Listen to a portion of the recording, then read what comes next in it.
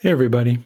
Welcome to Bringing Meditation to Life, a podcast in which we immerse ourselves in the intersection of meditation and everyday life, in which we look at the ways meditation illuminates and deepens our experience of daily living, and the ways life itself does the same for our practice. I'm your host, Neil McKinley.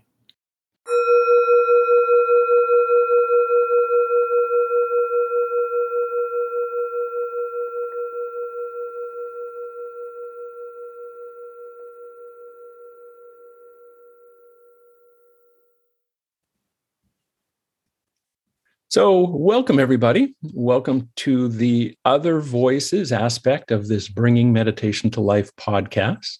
This is an opportunity for us to learn a little bit about what practice and what life looks like for other meditators I know. And today it's our good fortune to have Eric Manning with us. It's our good fortune to be able to sit back and listen as Eric shares a little bit of his experience with us. So welcome, Eric, and thanks for being here. Thanks for doing this. Oh, you're welcome. Yeah, so why don't we just dive in? Can you let us know a little bit about you, what your life looks like? Well, here's a very brief history. I was born in 1940, and when I was in grade 5, I was standing at the bookshelf at the back of my classroom, and I was staring at a book which had a picture on the cover of two men up in the Arctic peering at a box that had a funny-looking antenna on it. And one of my little classmates, Gwen, came up and said, "My daddy has one of those at home." So later on, she took me home to see it. It was his amateur radio station. The tubes were it was all tubes in those days, glowing beautiful colors, and there were voices coming out of it of other human beings. So I was just fascinated right then.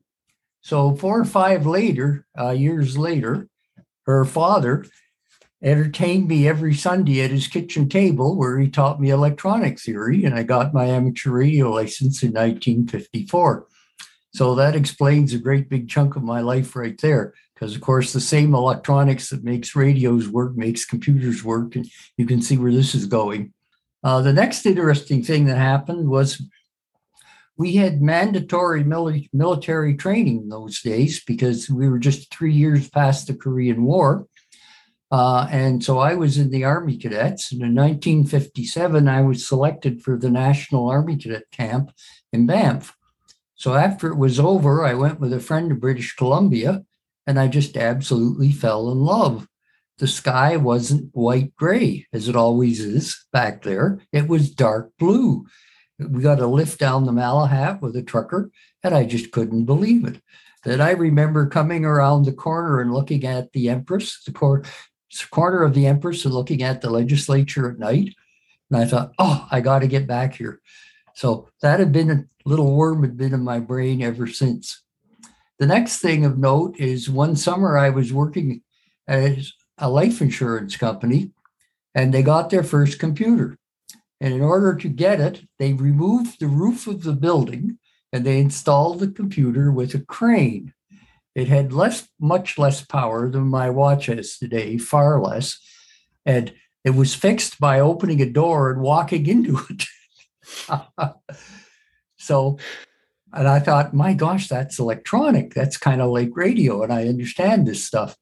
So skipping ahead, I went to the University of Illinois in Urbana for my PhD in computer engineering.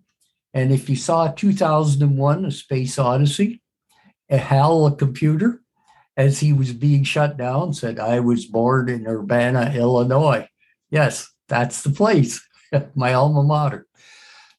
We planned to stay in the US, but the social conditions there caused a great, powerful urge to return home. So I was hired as a prof at the University of Waterloo in 1968. A lot of time taken up by work, but I always saved weekends for my little son. And in 1986, my former boss at Waterloo, Howard Petch, who was then the president at UVic, told me they were starting an engineering school. So, hearkening back to what happened to me in 1957, I immediately jumped at it. I thought sooner or later I'll get the chance. So I've been here ever since. I'm still active in amateur radio contesting. I'm also a car nut.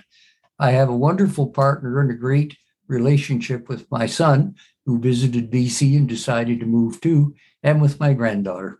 So that's my story. And I'm Wow. sticking to it. Fascinating. It's like there's this thread that has just been with you since how old were you? Oh, maybe, at public school? When you saw that first box. Yeah, 8.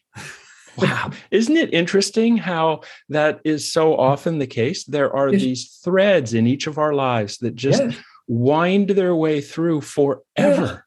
Yes. Oh, wow. It's never left. And electronics has been one of yours. Yes.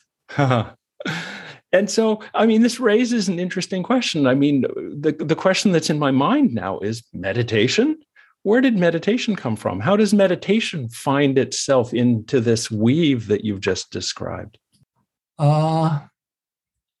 It began in 1975 with one of my postgraduate students at Waterloo, and it attended a Hindu yogic ashram in Northern California, Napa Valley.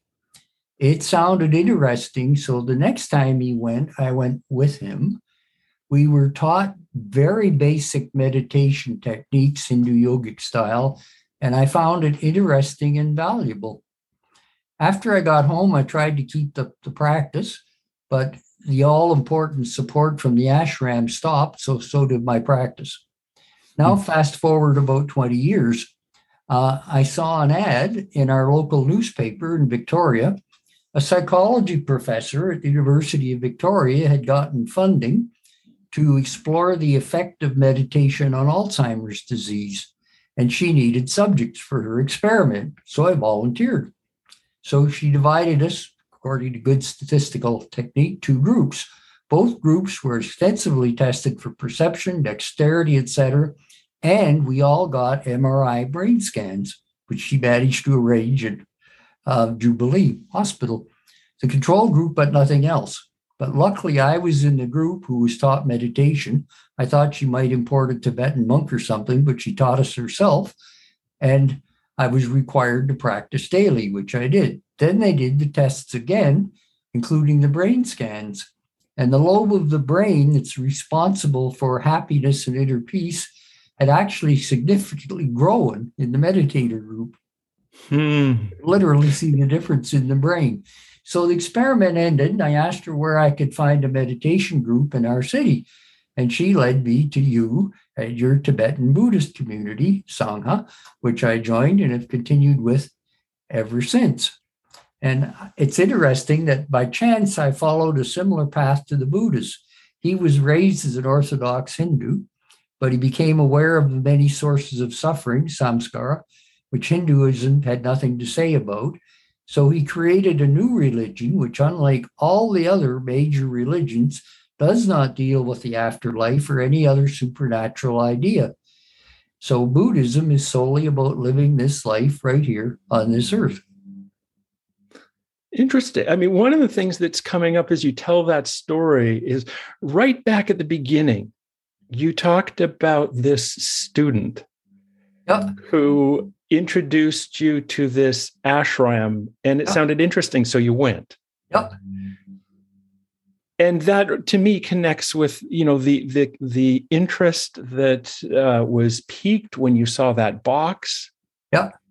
And also the interest that was piqued when you saw the ad for the study you were part of. That's right. I mean, the word curiosity comes up a lot. That's right. In my mind. I was curious. Is curiosity a big part of your I think so. meditation? Yeah. For example, the student and I were both auditing a course on comparative religions at Waterloo at the time, just going for the fun of it. Yeah. So how does curiosity show up in your meditation life these days then? What role does that play?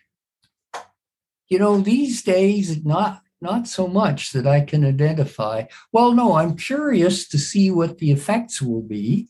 And I'm curious to see both what it'll do to my behavior when I'm not meditating.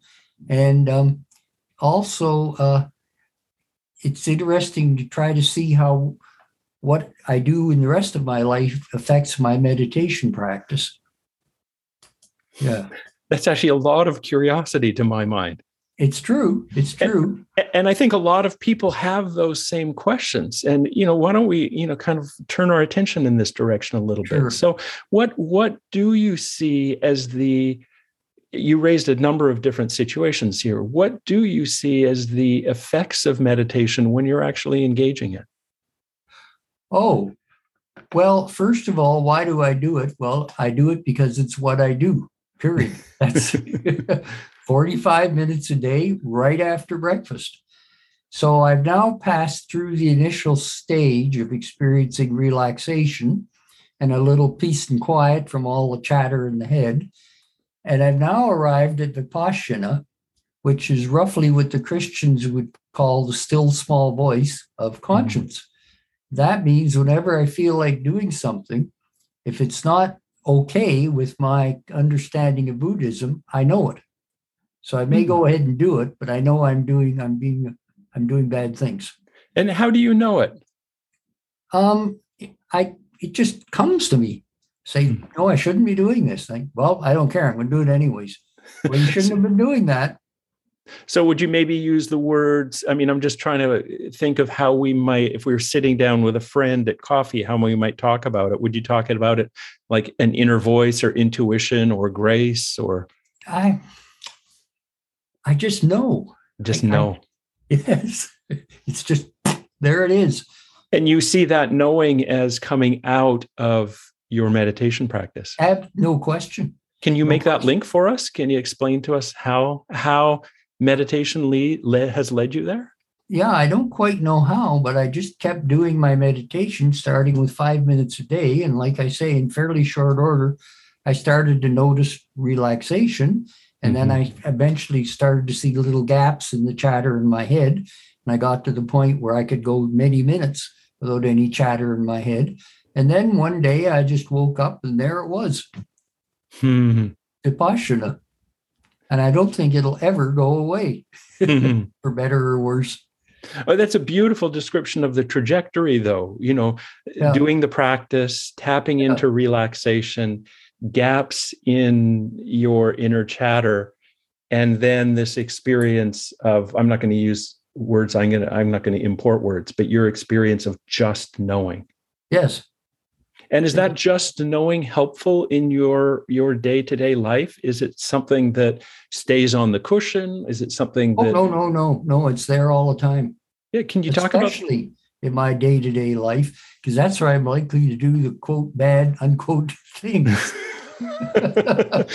So can you give us an example? So what does that look like? Oh, sure. Here in Victoria, at the best of times, driving a car is really a challenge. And now with all of the social unrest and the COVID and inflation and people not having enough to eat and homeless people, there's a lot of very bad behavior on the streets. So what I do, rather than participate in this, which would just make it worse, is I just start breathing. Because as we all know, breathing is a very important aspect of meditation. And one of the things it really does for you, it makes you very conscious of the different ways of breathing and how they can affect you. So I just kind of drop down into my abdomen and I breathe nicely for a couple of minutes. And then I'm able to be rational instead of yelling and screaming back. Can you flesh out what rational looks like instead of... Yeah, I ignore the bad behavior. If somebody cuts me off, instead of shaking my fist at them, I just ignore it.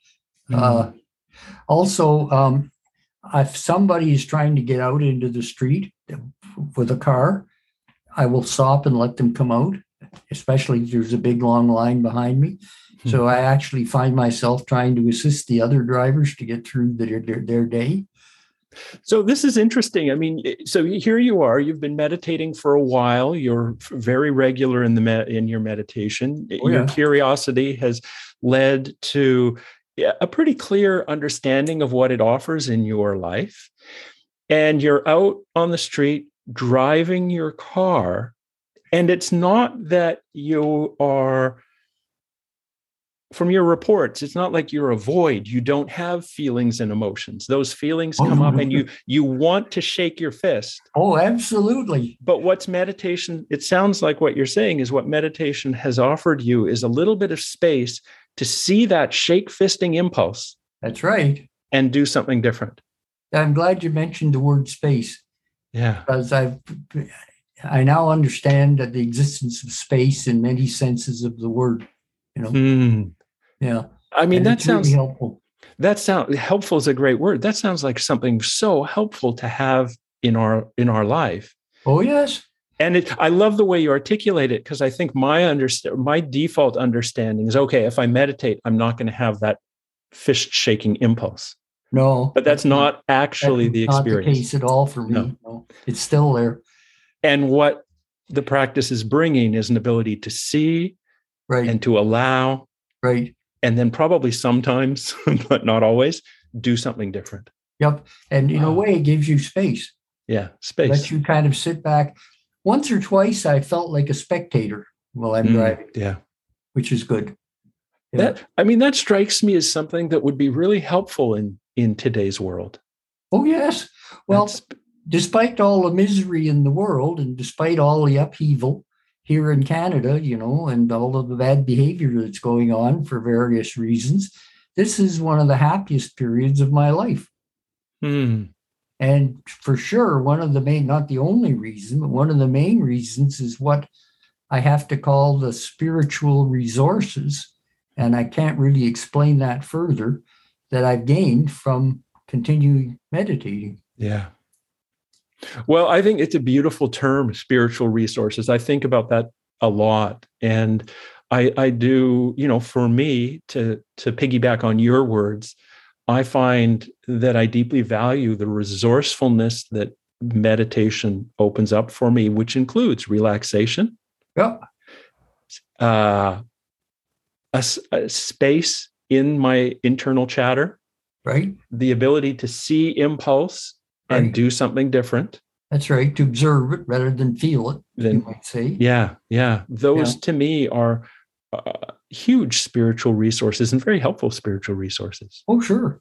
It makes all the difference. Yeah. Otherwise, I'm sure I'd be as miserable as many other people are right now. So, you've talked really beautifully about, how meditation and daily life affect one another. You've given a great overview. You've talked about the specificity, about your reactivity that comes up when you're driving. Would you have any tips for people, like anyone who's listening who might be interested in bringing meditation and daily life more closer together? Would you have any tips in that regard? Yeah. I'm an amateur musician. My teacher was the trumpet professor at UVic, who used to be co-principal in the New York Philharmonic. And every musician knows that there's only one way you can become a good musician. You have to practice, practice, and practice some more. Musicians call it woodshedding, from the idea of going out to the woodshed because you're going to make awful noises. It's the same with meditation. Reading about it just won't do it. Talking about it won't do it. It's only 5 minutes a day at the beginning, and then it rises slowly to 45. But one of Lou Ranger, my teacher's teacher, said to him, missing a day's practice is like committing suicide. So you got to do it. You got to do it. You got to do it and keep doing it.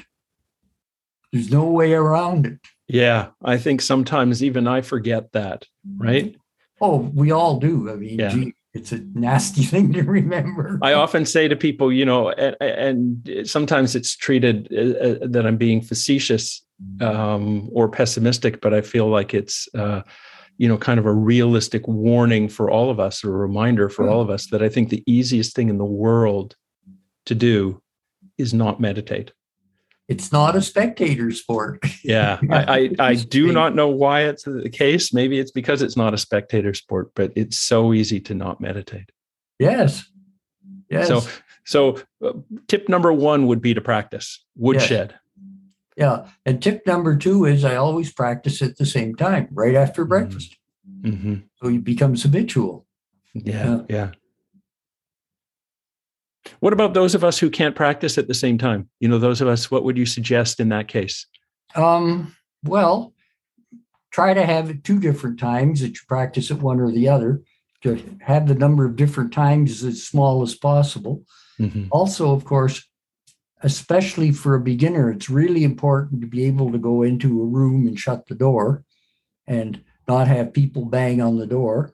And it's very important to have all your telephone calls held, et cetera, et cetera. It's very important to leave your iPhone somewhere else, far away, et cetera, et cetera. So you've really got to get to a situation where you could be uninterrupted.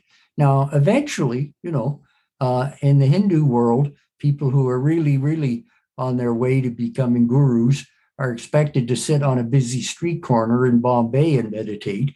But that's not for the rest of us, especially beginning. We have to have peace and quiet and no interruptions. I sometimes wonder whether meditation in the modern world has flipped that equation a little bit, whether to some extent we do start on the street corner, meaning, I think what you're talking about is really important to acknowledge, try and facilitate an optimal environment. And yet still there's going to be the leaf blower outside the door. Still there's going to be someone knocking saying, this is really important. Oh, in that case, the only advice I can offer is make friends with it. Don't get angry with it. Don't try to pretend it isn't happening. Just kind of bring it into your life and say, well, isn't that nice? That's just part of life. Yeah, that's really helpful. I mean, I know I'm a veteran of trying to fight those sort of things as distractions, and it doesn't go very well. No, it goes nowhere good. If it's a wrestling match, I'm always taken to the mat by that fight. Yeah. So just make friends with it. Same thing with pain. Make friends with it. Make friends with the leaf blower. Make friends with the pinging phone that you forgot to put on silent mode. Yeah. Yeah. Anything unpleasant in your life, don't try to run away from it. Don't get bad at it. You'll just make it worse. Yeah. Make friends with it. What we cannot change, we must accept. Somebody or other. Any other tips? No, I don't think so. That's about it for me. Yeah. Well, I'm going to come back to the beginning then. What about curiosity? What would you say about, again, I feel like listening to you, curiosity has been one of the recurring threads in both overtly and covertly in what you're describing. In terms of, listeners working to bring meditation and daily living more closely together for themselves, what kind of role do you think curiosity would play in that? Well, when you see something happening in daily life, rather than first pigeonholing it and then attaching kind of prejudices or thoughts to it, if you can just say, oh, isn't that interesting? Is that kind of let's call that a mantra? Is that mantra an everyday way for you to bring a little bit of openness, a little bit of space, a little bit of possibility? Oh, yes. Not as often as I would like. No. As often I don't think of it. I get caught up in it. But it's a big help. It really is. So let's flesh this out. Let's go back to the car example. So you're driving, someone cuts you off, up comes the fist shaking impulse. Yeah. Isn't that interesting? Exactly. Look what I'm doing. Just Isn't like that an interesting? Ape. Except worse than an ape. An ape would never do that. I love that because it acknowledges what is happening. So it doesn't insist that things be anything other than what they are. It acknowledges what's happening. And then rather than grabbing onto it, it just allows a lot of room around it. Exactly. Isn't that interesting? It doesn't say that it's it doesn't say that it's good. It doesn't say that it's bad. It doesn't say that it shouldn't be happening or it should be happening more. Isn't that interesting? And that's the path to getting to be able to feel like a spectator. Yeah.